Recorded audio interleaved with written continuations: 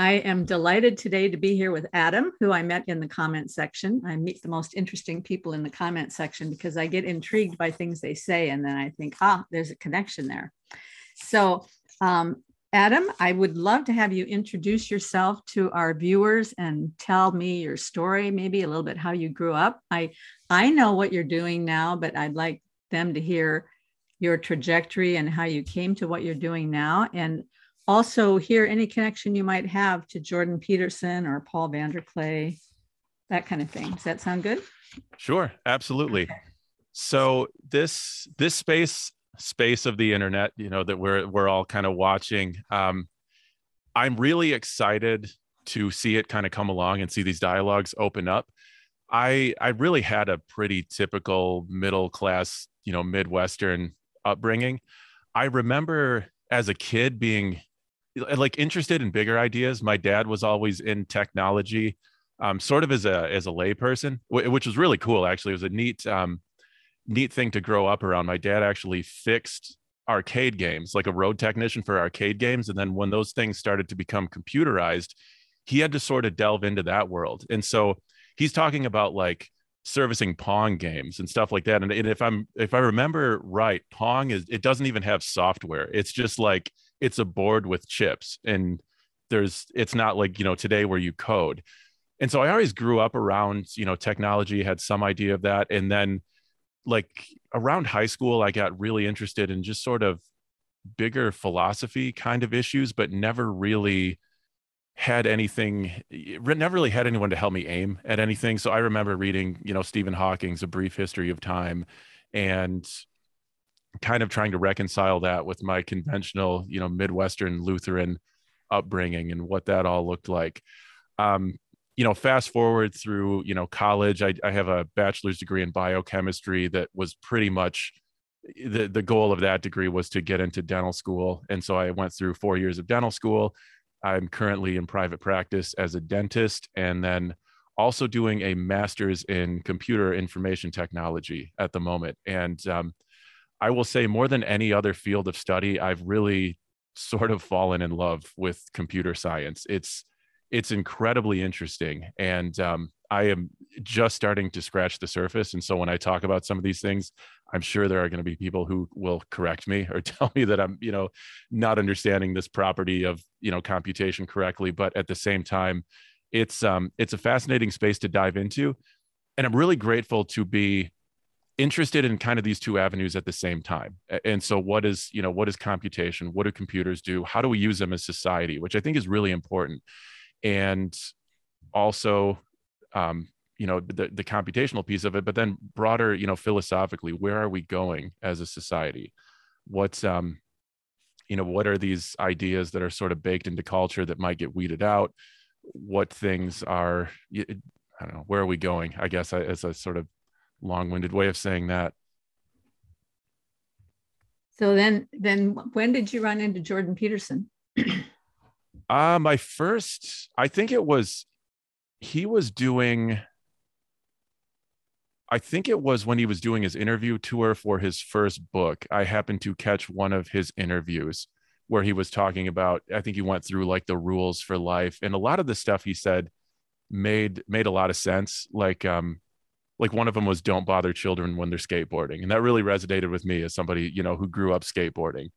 And it was the biblical lecture series was kind of the first time I really heard him talk at length about a topic. And I was really hooked at that point to some of those ideas, because to see the Bible analyzed psychologically, it was just a completely different way of looking at that I ever see, critically or non-critically. Like I said, I grew up in the Lutheran church, and so our view of the Bible was one thing. And then there was also an academic view where you can look at it as like a historical document that tells us about, a past culture and what that might be. But for him to look at it as like, what are the personalities that this is talking about? What behaviors is this modeling that we might find ourselves in, in our relationships in the present? That, I think, that really hooked me. And whenever somebody asks, they're kind of interested in Jordan Peterson, or they said, hey, I really looked at it, but I don't know what he's about. It's all this political stuff. I said, we'll start with the biblical lectures because I really think those are the best. No kidding. Yeah. I mean, I just devoured those. I Mm-hmm. I had run into him like maybe a year before he started those, but I didn't know about the biblical lectures until he was about halfway through. And so then I had the first 6 to binge watch. Yeah. And then I had to wait week by week for the next ones. And it Oh, was wow. way worse than waiting for any, you know, ending season, or, you know, it was way worse to wait for that than it was for any other thing that I had ever waited for, because I can't wait to see what he has to say about the next thing, you know. Yeah. Then I tried to show one of them to my husband, and we got like 5 minutes in and he's just glazed over like, what is this guy talking about? Yeah, right. Because I think you have to have a little foundation in well, maybe you just have to start with the first one. You have to, because they build, right? Mm-hmm. So Yeah. for anybody who wants to start listening to them, I think they should start with number 1, because in the first one, it's like 3 hours long and he lays the foundation for the whole thing. And if you don't get that, maybe it makes it harder to understand the rest of it. The lectures are really good too. I really enjoyed, I think it was the 2017 Maps of Meaning or something like that. Like he put his whole college course online. And I think it was the last time he taught that course. It may have been. He went through Pinocchio, and I think The Lion King might have been in that one or the previous year, but those are also very good. Yeah. Also his personality, the series of lectures on personality are excellent. Oh, I think was that the new one, the one they just released a couple years ago? No, this is from his Toronto lectures.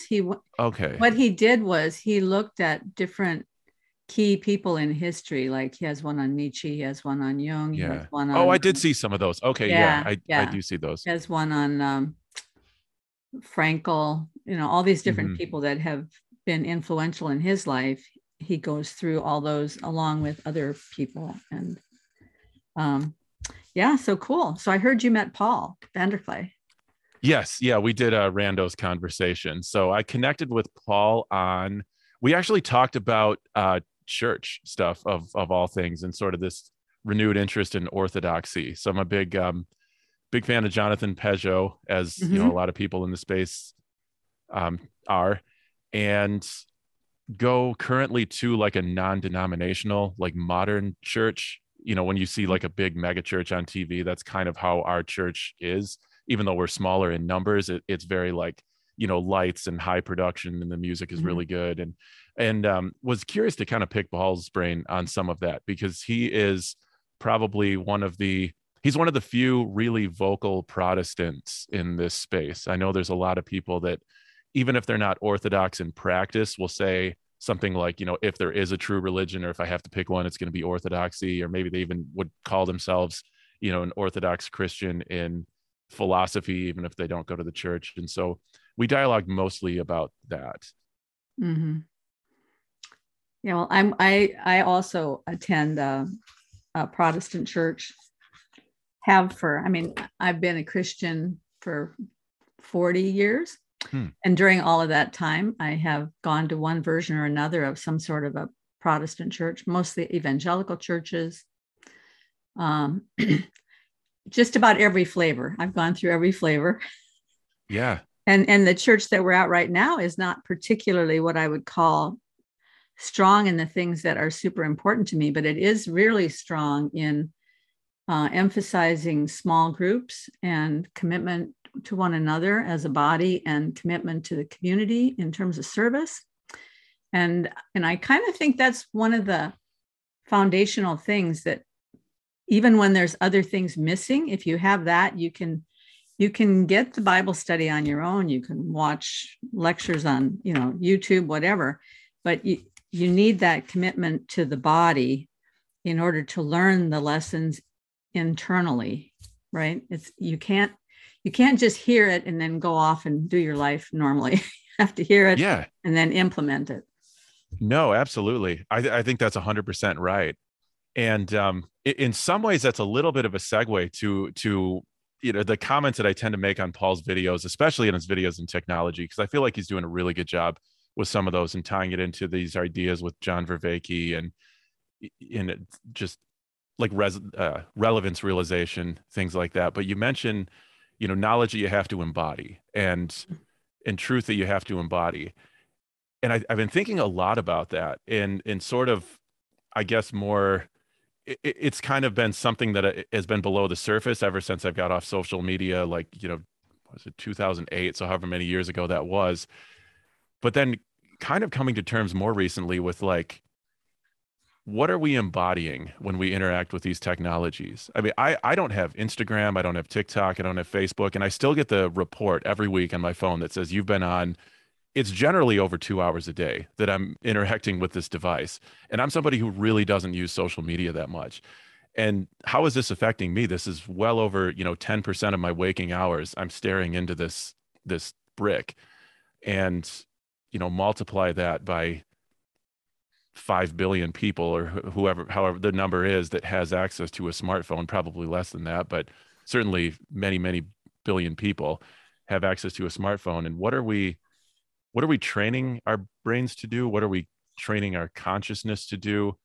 What are we telling ourselves is important? Even if we, say certain things are important, what truth are we embodying when we do that? Well, one of the people you pointed me to was Jaron Lanier. Jaron Lanier. Yeah. So I have a little clip that I thought we might play at this point. Oh, please. Yeah. Yeah. That would be fantastic. Okay.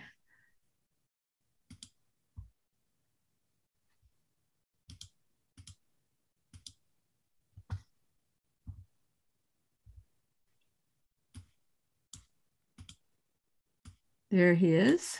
Yes.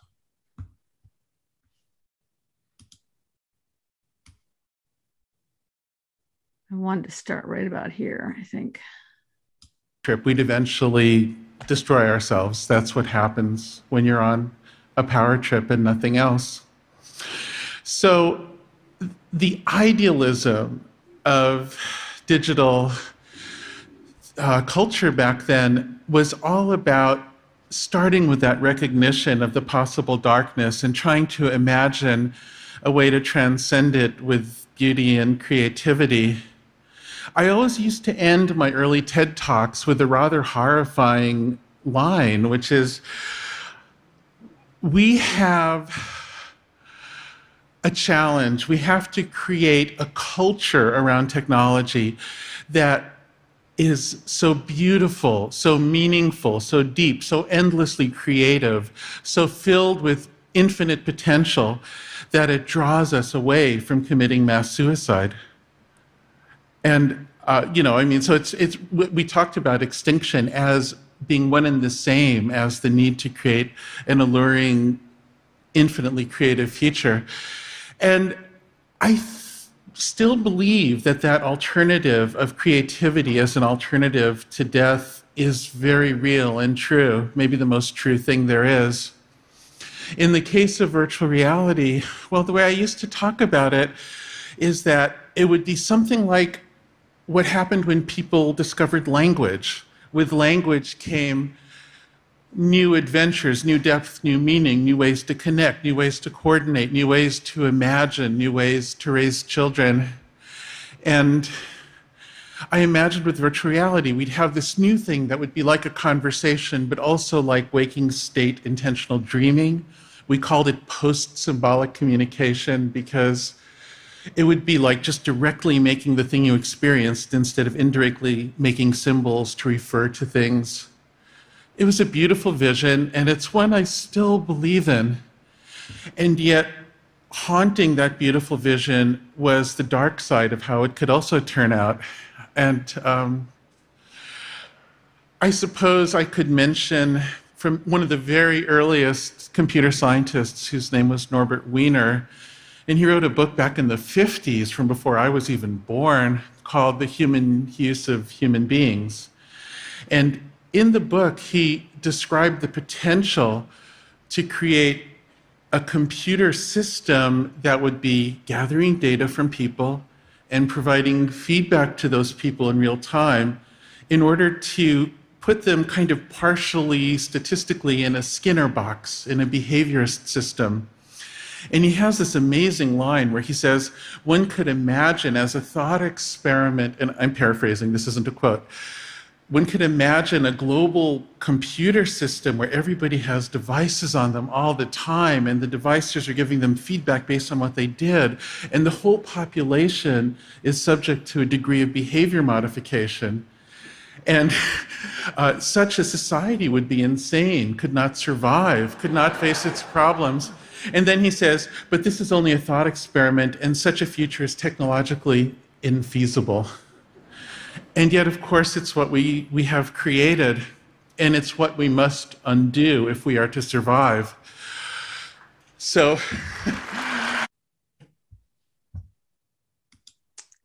yeah, I have some thoughts about that, but I'd like to hear your thoughts first. Yeah, I mean, well, I think a lot of I think the most profound thing about, if that is a genuine quote, and he has a lot of those like mic drop kind of quotes, and I have actually gone back to verify some of them, because some of them are like, is this is really crazy if this is true. In general, most of them check out from what I find. I mean, you wonder if, kind of like Jordan Peterson says about artists, a lot of times, and I mean, as an artist yourself, you would certainly have more insight into this, than I would, but artists can almost predict the future in a way that maybe they're not even intending to. And a lot of these early computer scientists are very artistic. We tend to think of like, a guy with the nerd glasses and the pocket protector, but a lot of these people were very like right brain kind of visionary thinkers.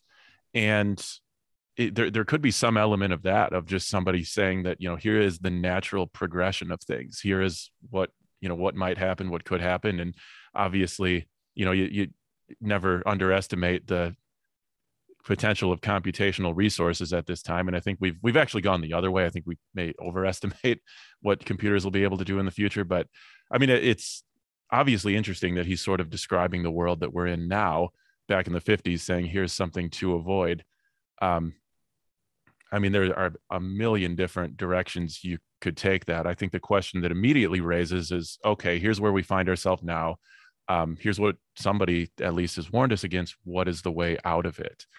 And I think that's a question that's on a lot of people's hearts at every level. Do we try to, legislate? Do we try to clamp down and control and undo some of these things? I honestly think the best hope is sort of understanding almost at the personal level for everybody involved in these technologies, and then exercising a certain degree of virtue in that, which is kind of a cop out to say that, but it's just like anything else. All I can do is, look at my own sin, my own deficiencies, and try to fix that and try to help other people. And if the work that I'm doing happens to be on technology, or if it's dentistry or whatever it's doing, if I try to focus on minimizing myself and just serving the other, then it has a better likelihood of getting us all to a better spot, even though, my contribution statistically is small. There was, I'm sure you're familiar with the quote. Was it Alexander Solzhenitsyn that said, it was something like, everybody is responsible for every bad thing that happens? Or I think that might have been, I've heard Jordan Peterson say that. I think it might have been Nietzsche. Okay. Yeah. No, it was. I think it was Solzhenitsyn. I think you're right. It was. I thought it was either Solzhenitsyn or Dostoevsky, but yeah. I think it is. I think it is Solzhenitsyn. Yeah.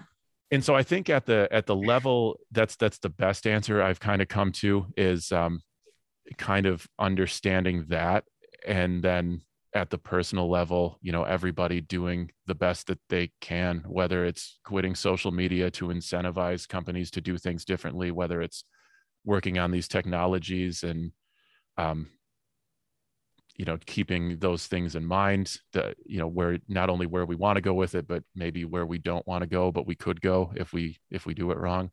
What are your thoughts on it? I would be curious to hear your thoughts. Well, I'm going back, not so much to what Norbert Wiener said, but to what Jaron Lanier himself said, because I think you told me he was one of the instigators, or the the first designers of virtual reality. Mm-hmm. And now he sees that there are some problems with it. And so he's trying to communicate some of the problems that he sees with it. But I sort of felt in that clip and in the longer video that it comes from, that he was making the statement that, wouldn't it be wonderful if we could create this alluring, infinitely creative future for virtual reality, because that would keep us all from committing mass suicide.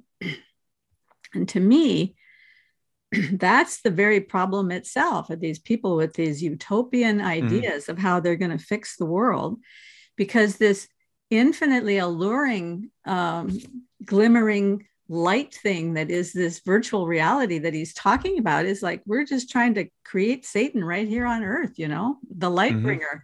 Let's make our own light bringer that can make our lives infinitely happy, so we don't all have to commit mass suicide. I think he understands the problem, he understands the dark side, but he still has a vision that if he could do it his way, that, we'd all be brought into this new future somehow, instead of bringing it down to the level that you're talking about, which I think is the essential thing, that each of us has to become virtuous. Each of us has to.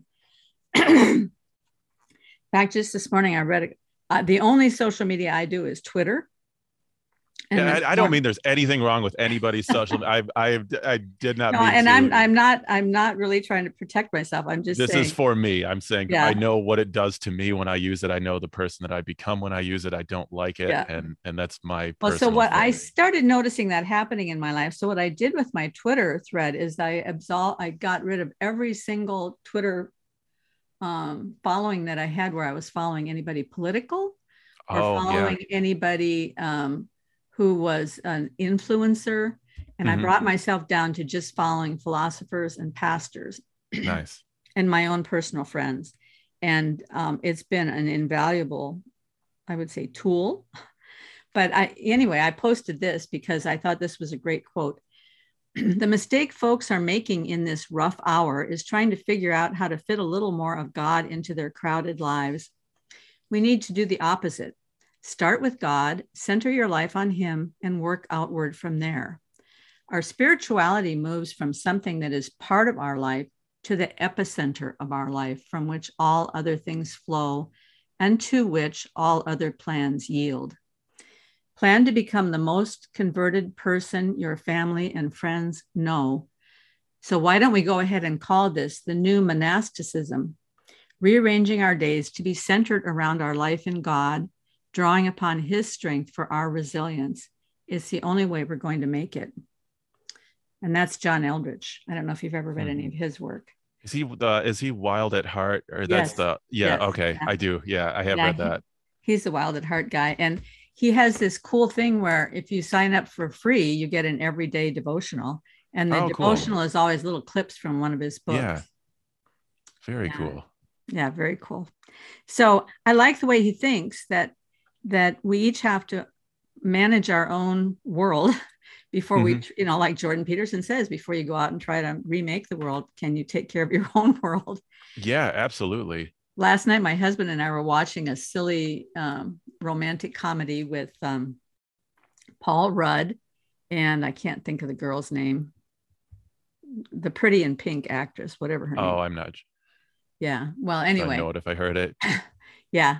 So in this movie, he is having a significant problem because he's a president of his father's company, and his father did some shifty stuff that he didn't tell the son about, and the son is the one that gets to be under investigation.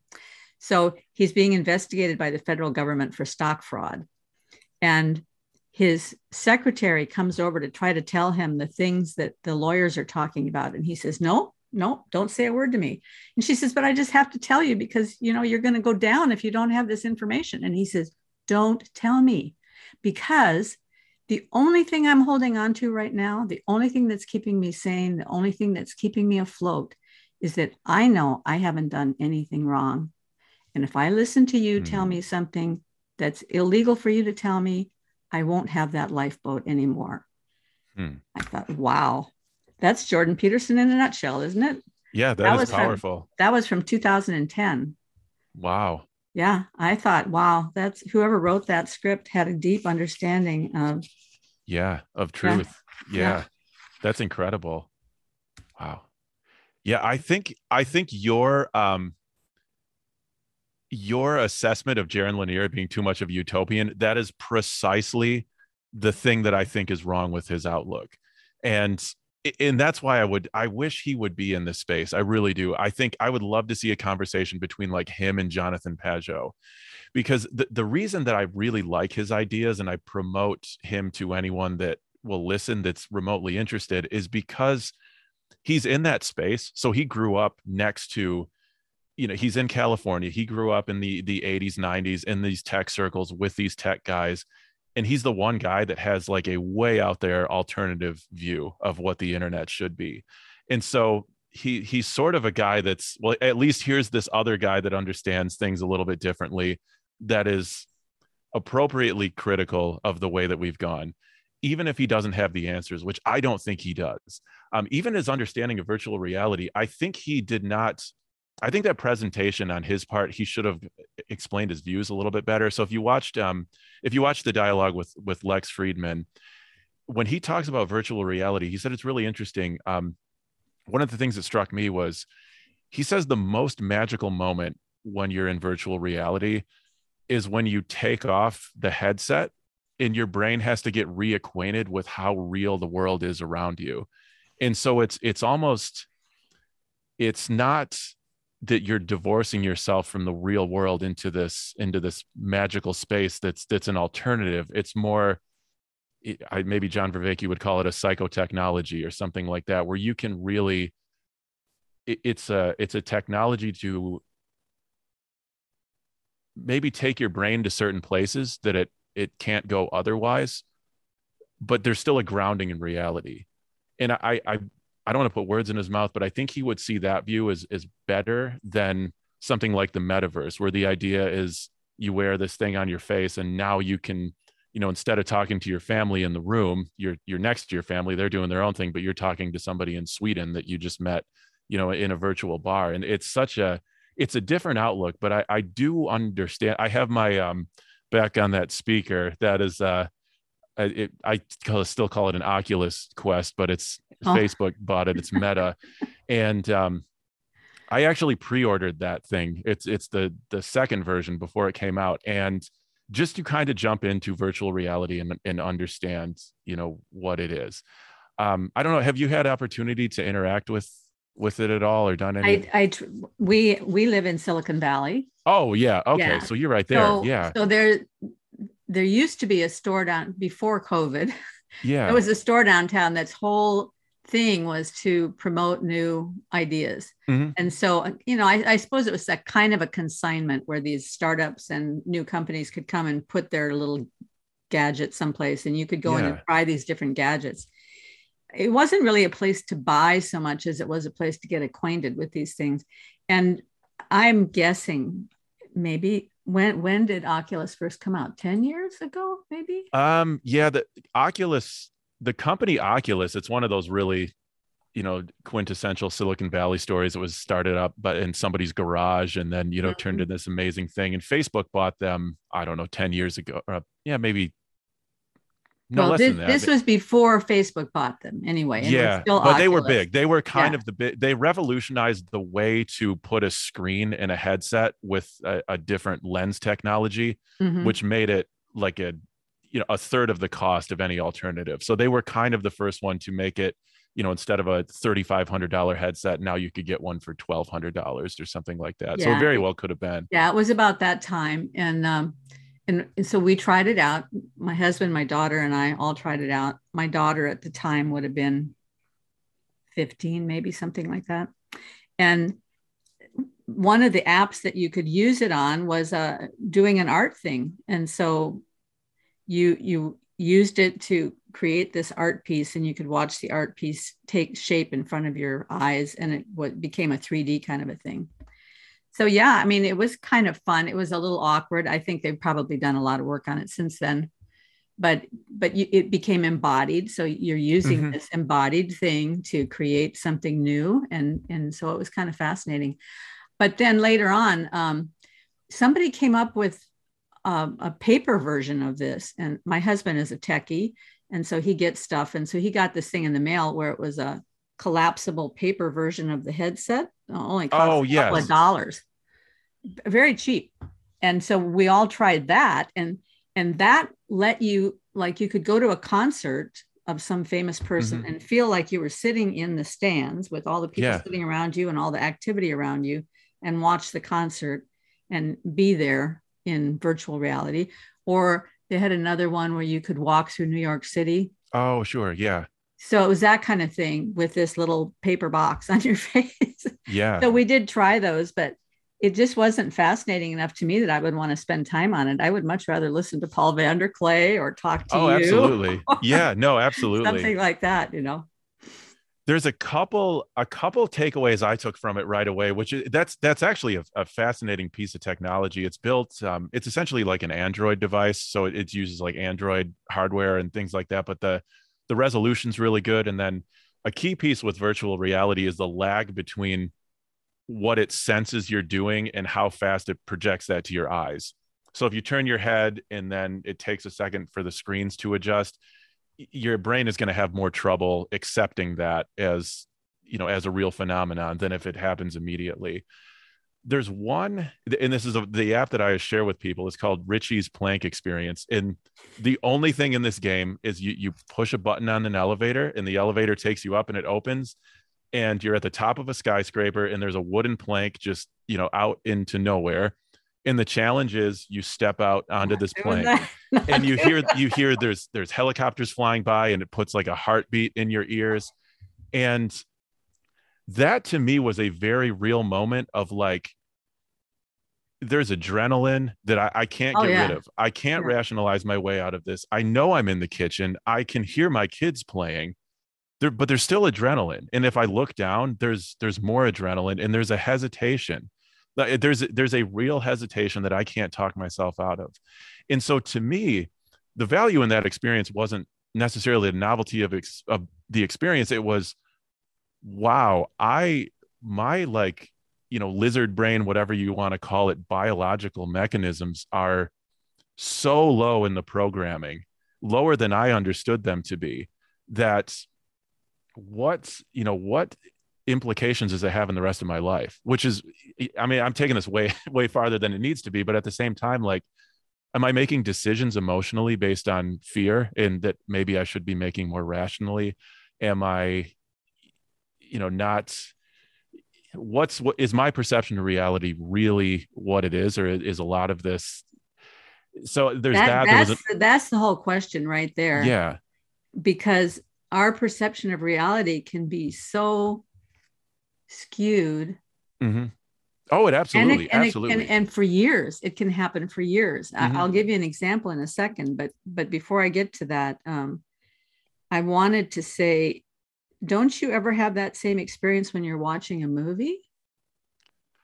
I I mean, do. I went to Yeah. Top Gun with my husband last week, Mm-hmm. and I had to spend half the movie like this because there were scenes in there that my heart was pounding so hard I literally thought I was going to Mm-hmm. have a heart attack, because I have to walk out of some movies because I get too involved with the characters. Yeah. I care about them. And when it starts to go south, and I know it's going to go south in a way that I don't want to Mm-hmm. watch, I got to get away from it because it Yeah. has a real visceral impact Oh, on me. absolutely. I think the difference in virtual reality, I mean, I try to think about this on the fly. I think the difference is because I am in control the whole time. So it's if I see something scary or hear something scary, that's that's like content that I'm consuming in a movie. And I'm the same way. Like I can't watch horror movies. I just can't. I will keep thinking about them. I just can't handle it. I'm not a horror movie Mhm. person. But in that sense, there's this constant like talking to myself, like, you should be able to do this. This isn't scary. This is fake. And then deep down in there, there's something that's like, no, this is like, don't go off that cliff. This is a this is a falling off place, as a, to bring it back to Jordan Peterson. That's a falling off place. And it's not. You can step, you're going to be fine. So it's not as much I think it's not as much the fear or the visceral reaction as it is watching how that influences the way that I behave in the game. So if I was doing this on the computer, I could hit the button and I could just walk the guy off the cliff and it would be like, whatever. But now it's me. I'm the guy in this game. Got it. Okay. Even though I know that I'm not. Yeah. And the same thing underwater. I'm like making myself sound like such a wimp because I'm afraid of everything. I'm listing out all my fears, but like underwater stuff has always really freaked me out. And there's another experience, and the best virtual reality games are really like an experience type thing. It's not just like a realistic version of a game. I find it's more like, what's the experience? And so you can swim underwater with these, extinct dinosaurs. And it's to the point I had to take the headset off because you're standing there. There's like ocean. It does a really good job with like debris in the water and the way the shadows are. And you see these sort of dinosaur shaped shadows up there. I'm just like, I can't do this. I'm in my kitchen and I am compelled to take this thing off my face to get out of that environment. Maybe similar to, putting your sweatshirt over your face like that. I think there's some things that are in common. I think with VR, it's a way to do that is just another deeper level into your psychology. Mm-hmm. And so I thought about, in a lot of these ideas, I don't know where I picked them up, but like, I know Jaron Lanier had talked about that when they did their research in their early AI labs. They would do things like that. So they would do a connection. They would have an experiment where they would put, a VR headset on two different people, but have this person's head movements control this person's field of view and vice versa. And so it's this really, it would take a while to coordinate, but eventually they were able to do tasks. But what he said was it was almost like an inappropriately strong connection between those two people that would viscerally develop just by taking part in that experience. And so you wonder, like, are there applications for, couples therapy or something like that in this space? Because I think the idea is, how close can we copy reality and make you feel like you're there because you wear the TV on your face? And I don't think that's necessarily has to be the only direction of that technology, which unfortunately looks like it is right now. Mm-hmm. Wow, that is so interesting. This is only peripherally connected, but I'm going to talk about this instead of the other thing that popped into my head because that was a little too personal. No, I'm sorry. It's okay. But 4 or 5 years ago, I was listening to this neuroscientist, or maybe she was a neurobiologist, neuropsychotherapist, something or other. Yeah. Her specialty was on the psychology of food, on the psychology of eating. And so she was talking about how people handle, how can people get over food addiction?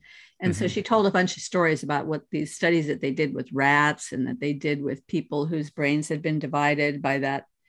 I forget what that thing is called, where they sever the corpus callosum in epilepsy.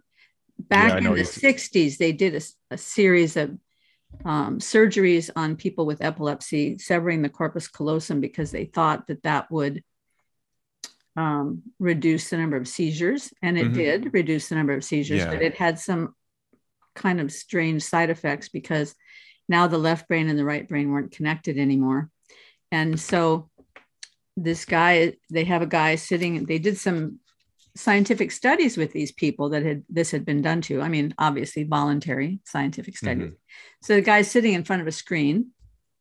And if I recollect properly, there's on the left side of the screen, there's a drumstick. And on the right side of the screen, there is, a chicken drumstick.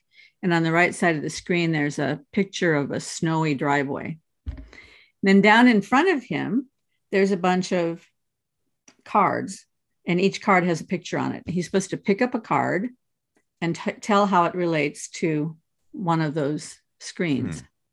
So if he picks up something in his right hand, because that's your left brain, And how does it work? The way the brain works, one side of the brain is It's connected to crossed. the visual cortex, looking at the other side of the screen. Anyway, the way the screens get tangled up for him, he picks up a picture of a chicken, and he recognizes right away that it's connected to this drumstick. But when he picks up a picture of a oh God, I'm telling the story so bad now. No, that's the point of the story is that he makes up a story to figure out why one thing is connected to the other thing when it has to do with his left brain, because his left brain is the speech center. And what is actually happening is that his left brain is telling a story to his right brain to explain something, or the right brain is telling a story to the left brain, kind of making up a story to justify what he said.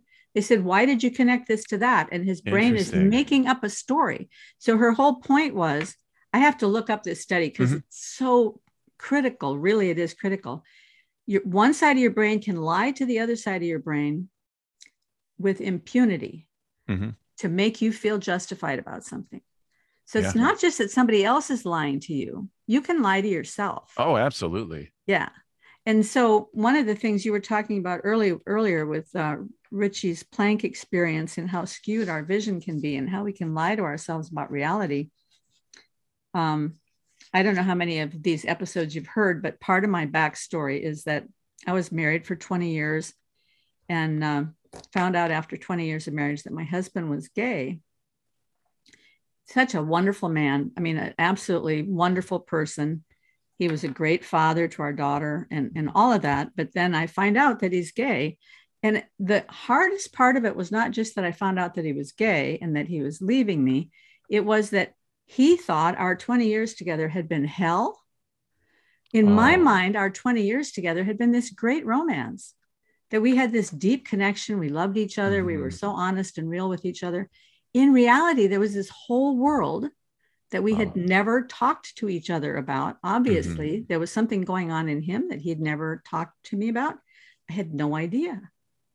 So I lied to myself all those years, or I had a skewed picture of what was happening. This came back to me, I think, was it yesterday when Paul did these 2 episodes on Love's Executioner? I've seen the first one. Yeah, unbelievable. You won't understand what I'm talking about until you watch the second episode. Okay. Watch the second episode and it's like mind-blowing. I watched that and I thought, oh my God, I am that woman. My wife bought the book on Audible as soon as Paul mentioned it, because she's a degree in psychology. She's very interested in that stuff. So she's already started the book. It's unbelievable. And what Paul did, I mean, that's some of his best work ever in doing analysis. I think he just made it come to life. But the other thing that came up for me when you're talking about, you said, I'm the guy in the game. It's not the other guy. I'm the guy.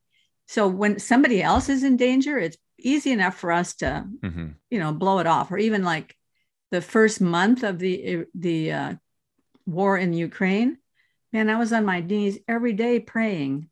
And then over time, it just sort of drifts away and I kind of lose contact with it until somebody brings it up again. And then it's like, oh my gosh, that's happening over there.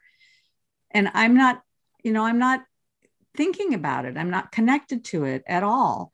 It's easy enough for me to just blow things off when it's somebody else in danger. But then if it was me, if I'm the guy on the plank, yeah, you bet there's going to be adrenaline and decision making. Yeah, no, absolutely. I had seen videos of that, and it's interesting personality wise to watch how different people interact with that. So my dad, he's a deep thinker, but he's very stone cold analytical on things. No problem. He's just, walked out there. And then my mom tried it and just like could not get to the point where even push past it. It was just like, I can't do this. I'm not going to do this. And just to see that how different personalities can handle those things. I think that I'm glad there are people with different personalities in this world, because I've often thought, like, if everyone in the world were like me, we would be in really bad shape. That, you were talking a little bit earlier about how they might use headsets for virtual reality. I mean, use headsets for marriage counseling. And what you just said right now reminded me of this guy that was a marriage counselor back in, I want to say the 90s, maybe. Very famous marriage counselor somewhere in Colorado, I think. And people paid a lot of money to go see him. But his first lesson was always the same with every couple that came to him. He'd look them both in the eye and he'd say, okay, your assignment for this week is to look yourself in the mirror every day and say to yourself, what would it be like to be married to me? Wow. That was enough for most people. Changed them overnight. Yeah. Because, I got problems. I know it would be hard to be married to me.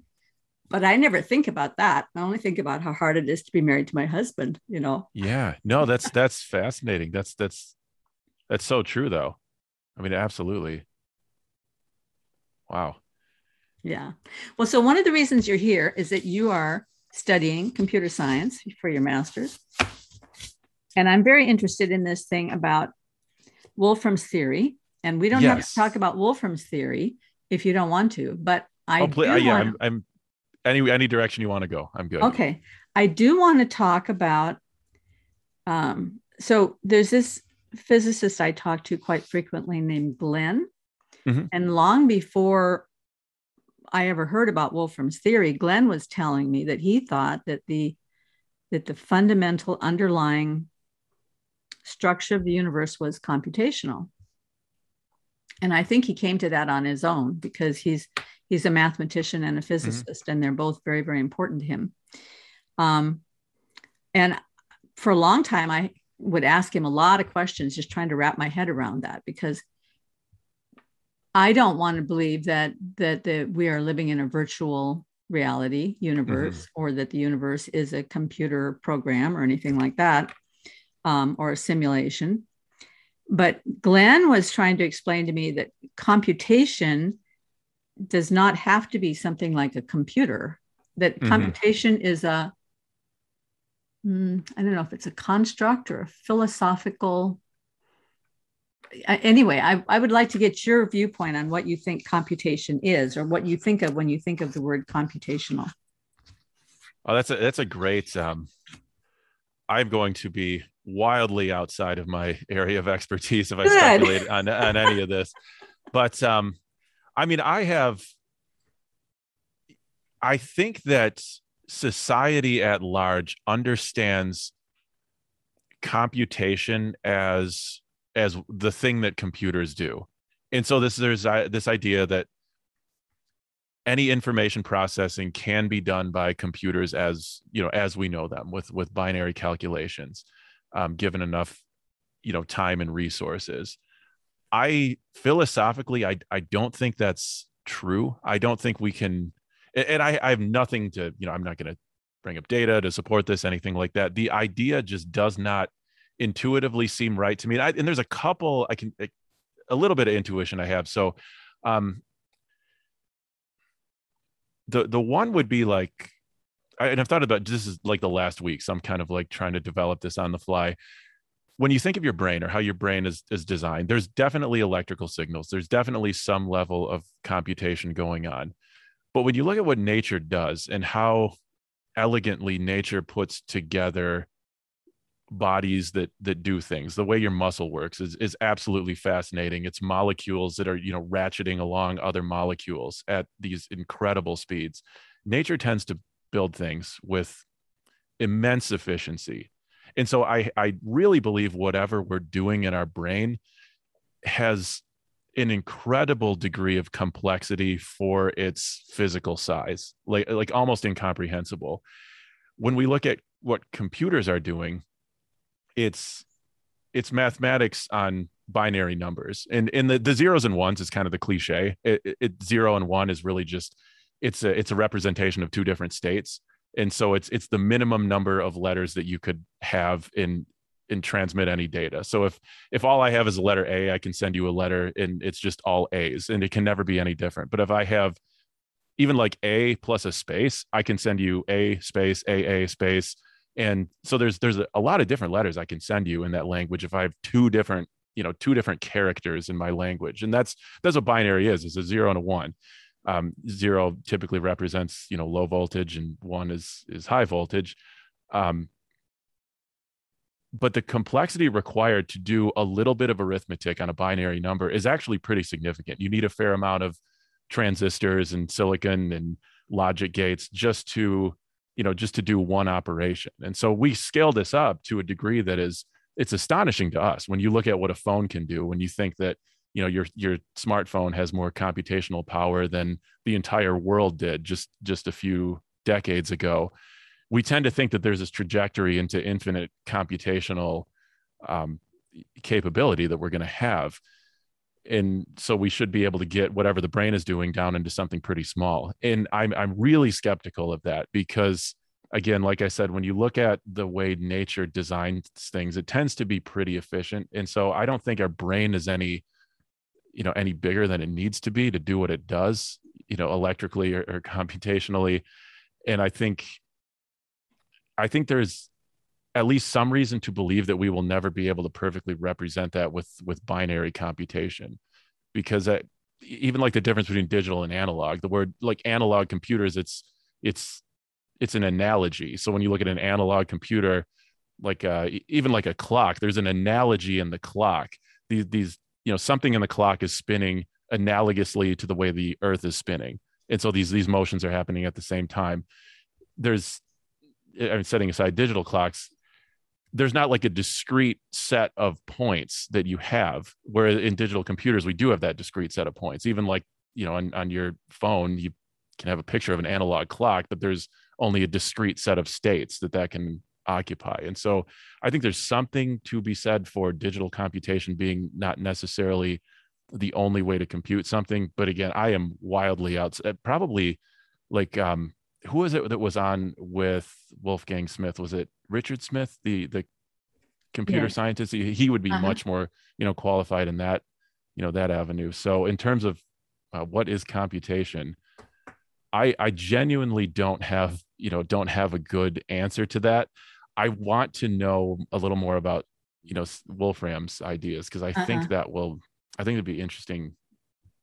But did you happen to catch Scientific Genius's video about Wolfram Smith, the intuition of Wolfram, not Wolfgang Smith and Wolfram? Yeah, the intuition of Stephen Wolfram. Okay, no, I did not see brilliant, absolutely brilliant, and a kind of capsule of Stephen Wolfram's life and vision, and then looking a little bit at a new kind of science in the cellular automata, but not getting into his new theory yet. So the first episode he did was just kind of up through the new kind of science book, and but then lining that up with some kind of Renaissance era thinkers, especially a guy by the name of Robert Flood. Is so interesting. So I'll put that in a link here. But also, I was going to say that Glenn's definition of computation is that it's a symphony of choices over time. That it's not just like 0 and 1 is the binary thing, right? But that it can also be yes, no. So you choose this path or you don't choose that path. I see. Or you choose this path or you don't choose that path. And so it's this yes, no kind of a thing. And that you can think of, let's say, a score for a piece of piano music. You can think of the score as the rule set, but then the rule set needs to be executed so that the piano player has certain moves that they make that read the score and execute it on the piano. So you need a rule set, you need an instrument, you need someone who's who's executing the rules on the instrument. And then out of that, it opens up this whole world. And I'm sure you've heard Jordan Peterson talk about music and how all the layers line up. Oh, absolutely. And meaning arises. And that in that way, you can think of computation as being something that it produces something incredibly meaningful, but it's a kind of a transport system from from a greater mind to all the other minds. I mean, the beauty that opens up to everybody listening came from one mind in the beginning onto that piece of music, and then it gets turned by a series of computations into something beautiful and meaningful. Oh, I think that's absolutely it. And that's kind of what I think inspired the comment that I made on Paul's video where we connected, because that was the second course that I took in my it's computer information systems. It's very strong overlap with computer science, so sometimes I just refer to it as computer science. But the second course I took was mathematics for computer science, and it was then when you realize, like, the mathematical minds of the past, Euler and some of those guys, have such a strong influence on what we're doing today. There was in that class, it wasn't anything like, here's how to code or here's how to make the computer do this. It's here's a problem, and I want you to solve it as mathematically elegantly as possible so that you can then tell the computer how to do it in the most efficient way.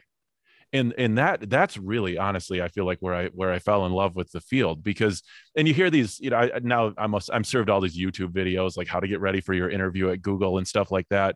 And it's typically cliche now when you're interviewing for a software engineering position, they will ask you to solve a problem. They'll want you to whiteboard it with arrows and bubbles and where the data goes and how to be as efficient as possible, and then code it out, because those resources they're finite. I mean, they may be tremendous, but they're finite when you multiply it over by, a billion users.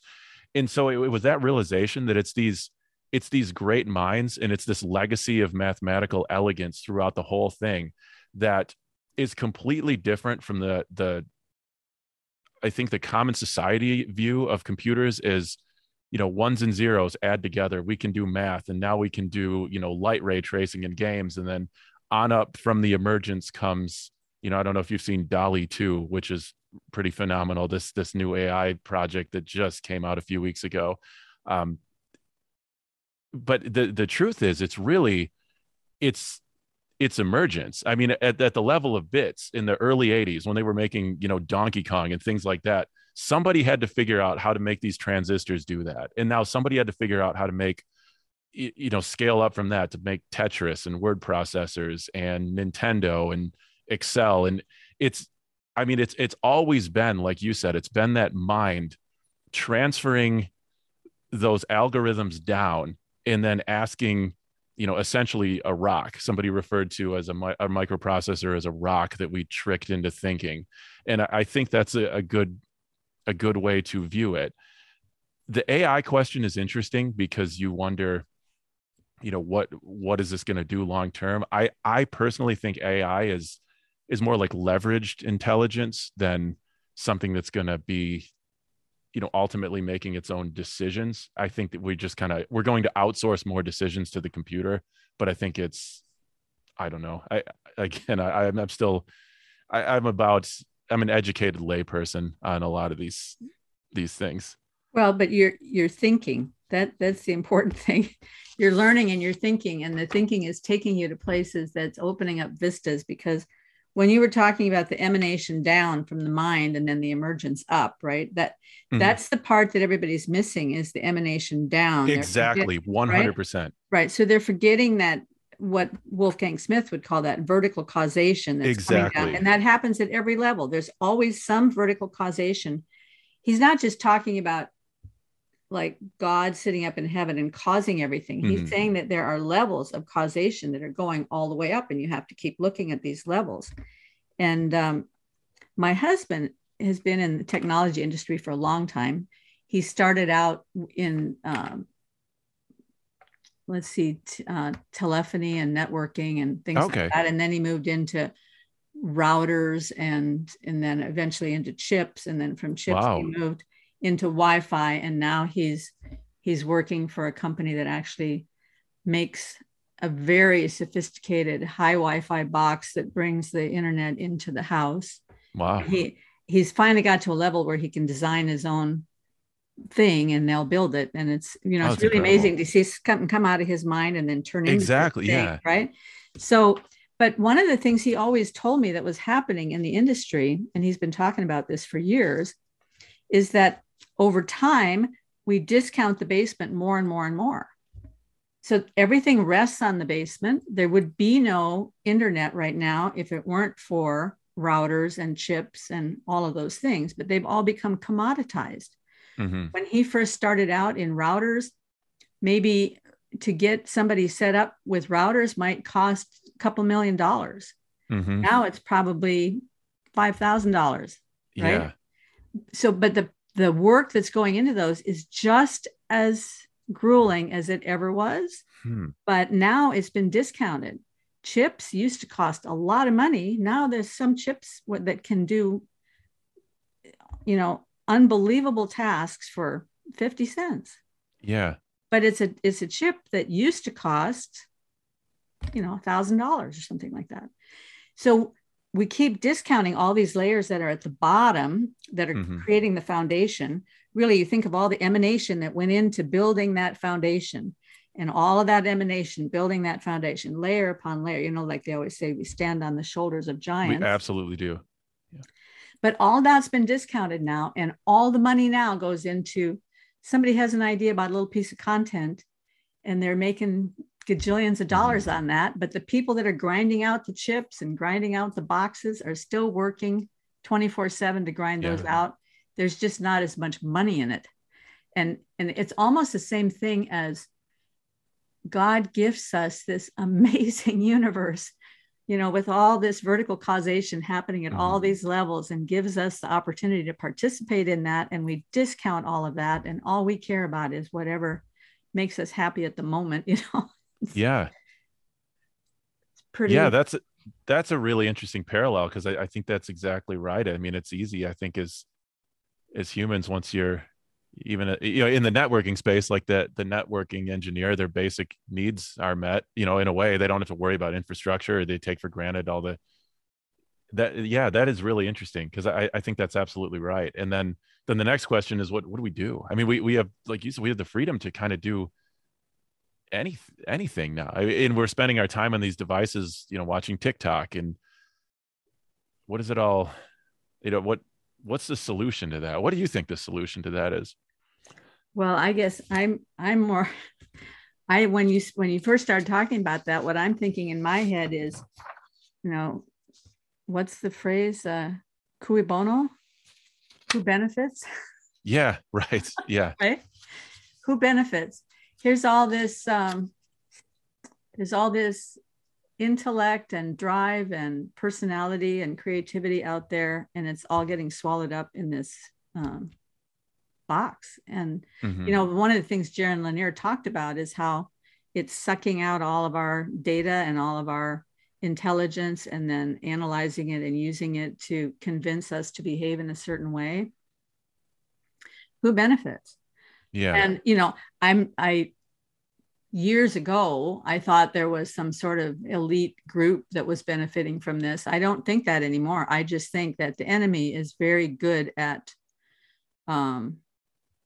influencing groups of people, and influencing ideas, and influencing directions in such a way that if we're not careful, we can fall into those paths, And so that's why it goes back to what you said at the beginning about each individual person making sure that their own life is as pristine as it can be, and that we don't let ourselves fall into the utopian thinking that imagines that we can build this great universe if we can just get out there and be more powerful, right? But to concern ourselves with what we can do to be sincere and earnest and truthful and loving and caring. And I think that's really what attracted me to talking about this idea in this space of technology, because I feel like there's a dialogue that I would love to see. And like I said, I would love to see Jaron dialogue with, Paul or Jonathan Peugeot or John Vervaeke or somebody like that, because technology is society-wide. It's sort of this fire from the gods that dropped out of the sky in the mid 90s. And it covered the earth, and it's here now, and we all have to deal with it and live in it. And there's a point where symbolic thinking is really valuable, because you can say, oh, here's what, you see these powers and principalities, and Google is actually kind of very similar to an ancient god. And I think those ideas are all valid. I really do. But at the same time, it's like, I'm Googling things. My pastor's Googling things, Orthodox priests, they're using these tools. They're streaming on YouTube. And so unless we're going to completely move out into, do what the Amish do or something like that, when Mm-hmm. even they use some technology, I don't think it's just a matter of learn to live with it. I am wrestling with the idea that there's a lot of, like you said, that's out. There's a lot of things that are morally, like, technology can take you in a direction that is not morally good. And I know that as somebody who used to use, I saw Facebook eat my time. I saw Facebook, encourage me to try to present myself a certain way that was just not good for me. So it was leading me to behave in a way that is, that was not what I wanted to be. And because of that, I would say that whatever algorithms, whatever was going on there was not morally neutral. It was actually a negative thing. And I wouldn't even put that as malevolence on the part of the company. It's just, it's what came out. It's what you could say that emerged from the desire to engage more users. They found that. And so instead of viewing technology as inherently morally neutral, the question I'm wrestling with is it inherently negative and we're redeeming what little parts we can? Or is there a way that we can understand it and actually try to turn it towards something that's good? And that is that's kind of where I am right now. And my hope is that we can. And my hope is that if we have people working on these things that even understand or start to think this way, that slowly over time that level of, the people building technology, if they sort of embody this idea of personal virtue or thinking of the other greater than themselves, will technology start to look different? Will things will society be able to shape a little bit differently around technology, our relationship with technology? I don't think you're going to get that from the top down. I think that's really utopian to say we can pass this law, we'll make them behave this way, and then life will get better. I don't think that's a tenable solution. But at the same time, I don't want to just throw in the towel and feel like, isn't this symbolically what's going on with technology? Isn't this really weird to watch or fascinating to watch our world crumble? And technology is sort of the catalyst for that. I think that's a little bit defeatist to look at that. But again, I may be, maybe a utopian, too much in that sense too. Well, I completely agree with you. I mean, I think it comes down to the same issue as the political arena, I think, because there's a temptation on the part of many people to just drop out of the whole political thing and say, I'm not going to vote. I'm not going to participate anymore. It's too complicated. It's too dirty. But was it Edmund Burke, that said, all it takes for evil to take control is for good men to do nothing. And so if you just sit around and watch it happen and go, look at those bad people, they're just letting this thing happen, But addressing what you said about, I think it's not so much that we have a leadership problem, even with having certain expectations of the people that are making the software and making the internet access and so forth. It's just like the political arena. We don't have a leadership problem. We have a followership problem. We're always complaining and moaning about why aren't there better candidates to choose from? Well, there aren't better candidates to choose from because we are not better people. If we were all better people, then what would rise to the top, the cream that would rise to the top would be better leaders. And then when you were talking about technology linking us all together, that's where the danger comes from in the technology. It's not the technology itself. It's the fact that all of us are linked together. So all of our worst impulses, our best impulses are linked together, but our worst impulses are also linked together. And our worst impulses come straight out of the garden, right? I had a kind of aha moment yesterday when I was reading in Genesis, where Adam says, God says, well, I can't remember what God's question was, but Adam says, I heard you in the garden. I hid because I was naked and afraid. Now, I don't remember the exact order in which he said that, but God comes back and says, who told you you were naked? And I used to read that either like, who told you you were naked, or who told you you were naked? But yesterday when I was reading it, I read it, who told you you were naked? And all of a sudden my brain just went like, Adam had always been naked, but it wasn't until he ate the fruit of the tree of good and evil that he saw nakedness as something to be ashamed of and to hide from. So what the fruit of the tree of good and evil did was turn his mind from gratitude for God's good gifts to seeing the negative side of things. You're withholding from me, therefore I don't have clothing. And not having clothing is something to be ashamed of. And you did this to me.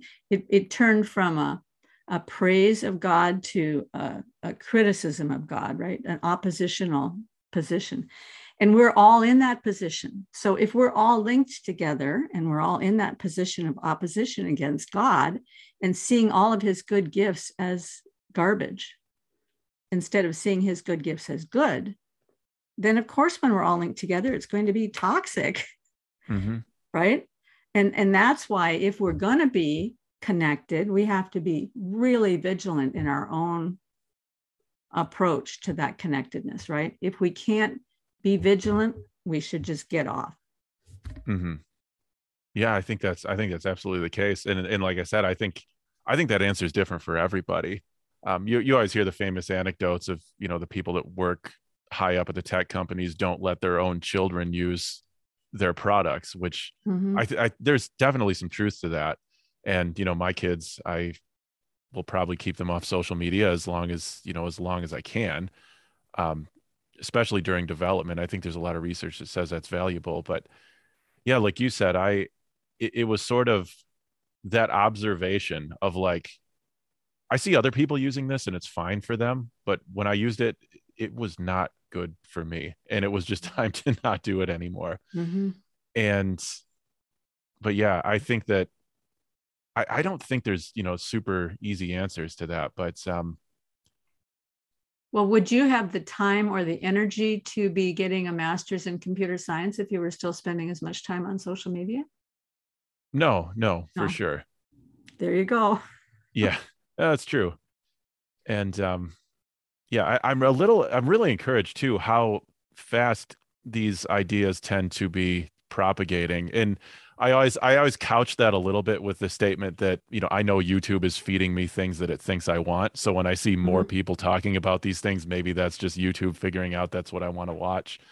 But I do feel even in the hard to figure. Yeah. But I do see even the people that I would know that were more aggressively naturalist 10 years ago have kind of mellowed out a little bit. So like Sam Harris and Richard Dawkins, even recently. Richard Dawkins was a really interesting one to see him kind of mellow out a little bit on religion. I'm cautiously optimistic we can, we'll see something. Did you see the conversation between Jonathan Pageau and Bernardo Castro? No, is that new? Oh, yeah. It just came out a couple of days ago. And then, no, I didn't see that. And then they ran it again today as a live stream. Oh, no, I didn't see that.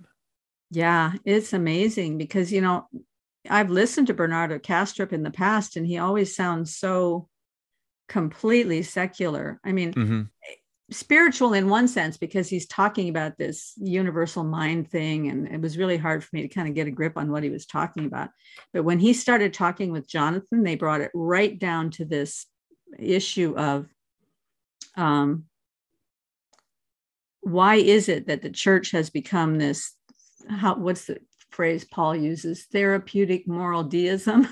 Yeah, I know what he's, yeah. It's always, here are the ABCs of how to be a better person. Every time you come to church, there's 4 ways that you can do X. And the next week there's 3 ways that you can do Y, right? And those kinds of messages are so empty. But he got it right down to that point, talking about that stuff. And Bernardo said to him that is what has kept him from becoming involved in the church. And then they had this really good discussion about what it really means to be part of the church. And Jonathan was really open with him, and he was really open with Jonathan. And it was a great conversation.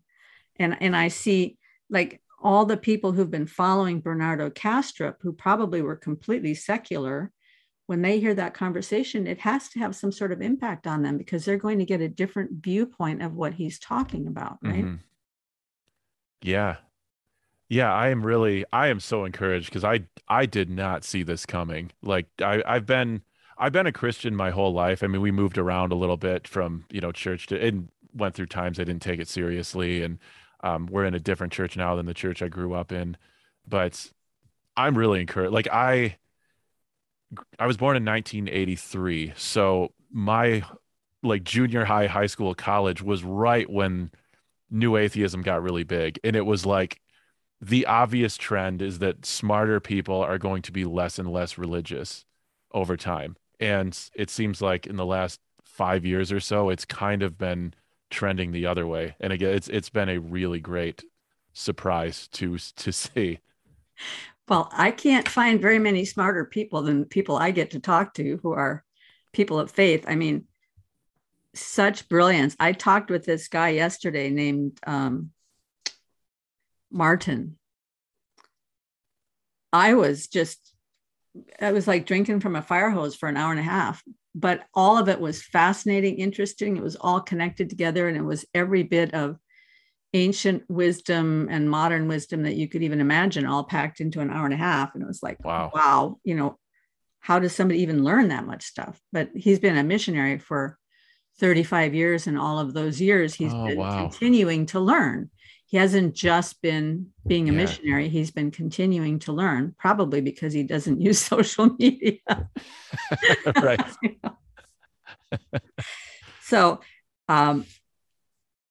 no intellectual shortage there. That's all I've got to say. Yeah. Plus, if you go back and you look at the Greeks and the Romans, and look at the things that they wrote, and then you try to tell me that we've somehow evolved intellectually, I don't think so.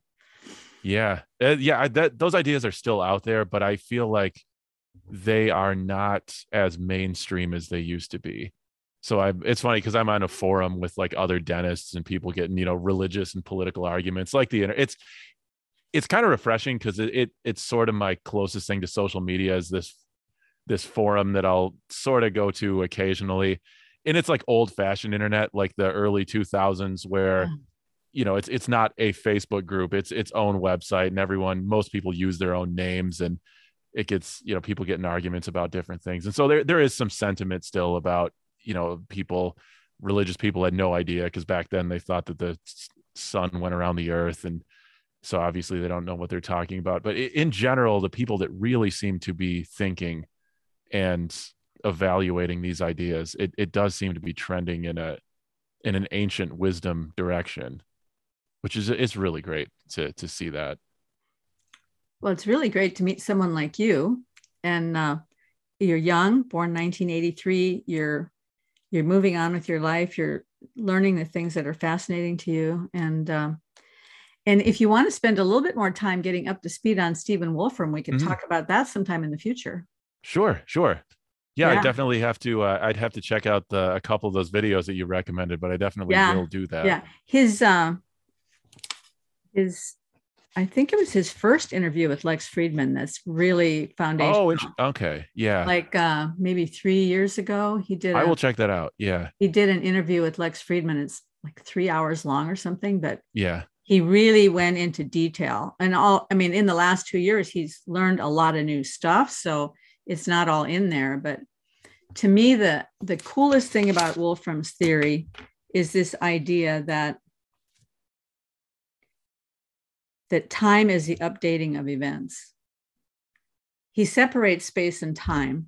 Space is the matter. Space is the little he calls atoms of space, but now he's changed that word. Now he calls them eames because atoms is already been used. Sure. Eames are substantially smaller than atoms, but that's what space is made up of. But they're all connected by edges, and that's what makes the universe. That's space. But then time is the updating of events. Every time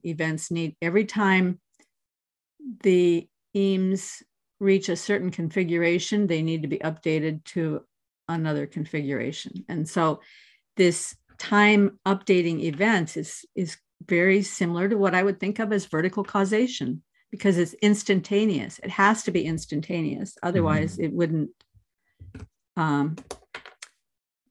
There is time in between each updating, but the updating itself is instantaneous, as I understand it. So there's a rule.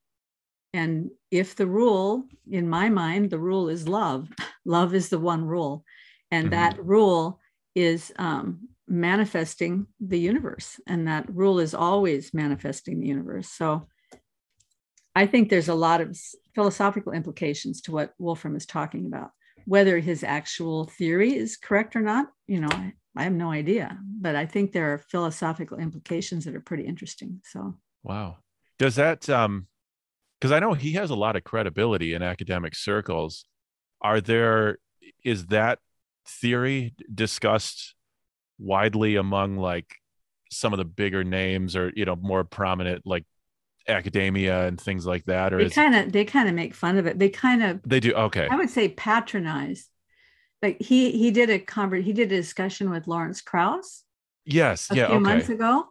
And Lawrence Krauss, I mean, they're obviously friends, but Lawrence Krauss was a little bit, I read it as mildly patronizing throughout the whole conversation. Okay. Like everything that Stephen would say, he would kind of, joke around with him a little bit. And it wasn't like Lawrence Krauss felt he could learn anything from Stephen. Oh, yeah. But I think they could learn a lot from him, because what he's talking about is just very critically important. Like, here's an example. One of the things about Stephen Wolfram I really like is he's very generous with his knowledge and very eager to get input into his ideas.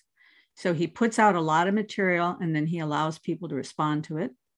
And every working session that he does, trying to get answers to this theory, he posts on YouTube. So you can listen to all of his discussions, whether he's talking to mathematicians or biologists or chemists, to see how this fits in with his theory. So sometimes, and they're long, they're like 3-4 hours long. And if you're not an expert in these things, and a lot of it just wouldn't make any sense. And I'm not an expert, but sometimes I put them on just as background music and I listen, and then something will arise and I'll go, oh, wait, I know what he's talking about there. Well, one day I was listening to one of these and he started talking about one of his interlocutors has this idea that the eames, these atoms of space, that they must exist. These are the fundamentals. They must exist, and each of them must be unique in order for the universe to hold.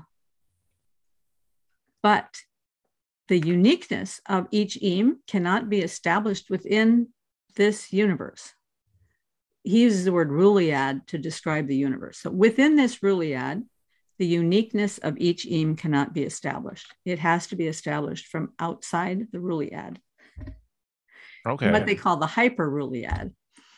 Well, eventually they got to the point where they said, well, then there must be a hyper-ruliad above that and above that. And, so they get in the infinite regression thing because he doesn't understand the philosophical implications, but because he's often said he'd like to know more about ancient philosophy, but so far he hasn't had conversations with philosophers. Yeah. Those are the ones I'm looking forward to, because I think this idea that every eam, every particle of space has to be unique is like, that's just a beautiful thought. Yeah. Because that's the way God does things. The multiplicity is every single one is going to be unique. And then it all comes from that unity, right? Yeah. I forgot what I wish I knew who to attribute the quote to, but there's that quote that says something like, scientists are going to spend centuries climbing this mountain, and when they reach the top, they'll find the ancient theologians at the top waiting for them. Yeah. And Yeah. I think you see a little bit of that trend kind of playing out. Yeah. Yeah, I'm going Absolutely. to research that a little bit more, that Wolfram's ideas. I think that you said the Lex Friedman podcast is a good place to Well, start. he's done 3 of them. I think the first one is much better at the foundational stuff, and where he Okay. brings up more of the philosophical implications, and they discuss a little bit where the universe might have come from. And I mean, some of his ideas, he's still looking at it through a completely secular frame. And so some of the things he says are like, Stephen, you know, but there are other things that he says where you can tell he's reaching for something. He knows that there's something more. One of the other things about it that I really love is that he says most of the universe is computationally irreducible. In other words, you can't know what's going to happen without just letting it play out over time. But there are little slices of computational reducibility, and those are the slices that we get to observe that allow us to establish mathematical principles and physical principles and chemical principles. So where we can make sense of our world happen in these slices of computational reducibility. And then one of his other principles is computational equivalence. Have you heard about that? I have not. Okay, that's the idea that once a system becomes computationally sophisticated enough to do certain simple computations, like a Turing machine, okay, would be of a level of sophistication. Sure. Okay. It's equivalent to any other computational system. So the computations that go on in a vortex of water in fluid mechanics are equivalent in computational power to my brain. But my brain is computationally equivalent to the computational power of everything in the universe. All these things are computationally equivalent. So he said, on the one hand, it should keep us from getting too proud about what we can accomplish. But on the other hand, it should make us understand that we do have the same computational power as the universe. So, some of the things he talks about just make you think about a lot of things, right? So, yeah, it's interesting. I was listening to this Jaron Lanier book. It's if somebody's interested in his ideas, the first book I would recommend it's called "You Are Not a Gadget," and it was from 2010 actually. So a lot of these things he's warning against have since happened. But that's always the scary part. Yeah, the very similar thought experiment to the water in the drain. So he starts this off, and this is I honestly forgot the point of it, but I remember these thought experiments kind of being interesting. So one was, say you have a computationally sophisticated enough computer, you can simulate the behavior of a single human neuron. And so I can plant this one single neuron in my brain, replace one of the billions that's in there with this one probe that's going to read and write. And then in a computer in a different room is the software that will control that. So it's just a single neuron. And this single neuron, when it gets its input and its output, it'll do the same thing as the biological one did. It'll just be software controlled, computer in the other room. And my brain should essentially function no differently than it did. But if you then, iterate that over time and replace one by one every neuron in my brain with that synthetic neuron, each time it should be the same. Am I still the same person? Am I still conscious? And because that's all software controlled, now you just turn off all the implants and it's software only in that computer. Is the computer conscious now? But then the next thought experiment that's a little kind of closer to what you said was, if you have a thunderstorm, which is significantly complicated, and you have what he referred to as the infinite computer store, and you run the program of the thunderstorm on a computer, eventually you will get to a computer that runs that thunderstorm as your consciousness. Because the idea is that, like you said, it's as computationally complex. And so the thunderstorm has enough complexity to run through the right algorithms as your consciousness, if it is really algorithmic like that. And does that then mean the thunderstorm is conscious? And again, I don't remember, like, these were just little snippets in some of the chapters and where the actual point of that was. But I think it was kind of chipping away at this idea that consciousness is something that can just be, reduced to an algorithm that can be carried out by a computational device like a computer. Not really any conclusions, excuse me, but when you mentioned the whirlpool being similar in computational complexity to your brain, I think there's some tie there that I probably don't understand completely, but it's interesting nonetheless. Yeah, well, I'm not exactly sure of what he's saying either, but the main point that he's drawing from that is that all of these computationally equivalent processes, it's not that a whirlpool can think the way that we can think or have consciousness like we can think, but a whirlpool goes through its computation in a way that is computationally irreducible. There's so much complexity in it that you can't know where it's going to be at any given time without just letting it run through time. And that's the same way with us. You can't know where we're going to be at any time without just letting us run through time, right? And so the universe, with the old Newtonian clockwork idea, the idea was that you could, if you knew where every particle in the universe was at this given moment, that you could tell where it was going to be at some point in the future. But now that we have relativity and quantum mechanics, that's not such an assured thing anymore. So then that means that the universe as a whole as well, you can't exactly tell where things are going to be 1,000 years or 1 billion years from now without just letting it happen, run through time. And so that's part of what he's talking about when he talks about things being computationally equivalent. I see. Okay. If you imagine that each of us were a rule set in a cellular automata that was producing an irreducible complexity somewhere in the future of this, then we are all computationally equivalent in that we are all producing complexity that is not reducible. I see. Okay. Yeah. So I'm pretty new to these ideas. I do see what you're saying with that. Well, I think there's probably some of what you said too, but I'm just saying I think there's some parallel there that I'm not able to draw given my limited knowledge. Well, I mean, because obviously Stephen Wolfram is this genius. He graduated from college when he was 15 and he had 3 doctorates or something by the time he was 20. Oh, wow. Yeah. And he started his own company when he was 25, I think, and has made billions of dollars. So yeah, that's incredible. Obviously, he's a few miles ahead of me. Yeah, I will definitely check out those interviews though. That's definitely something I should be up on. I'll put some in the link. Some of the ones some of the ones I think are better.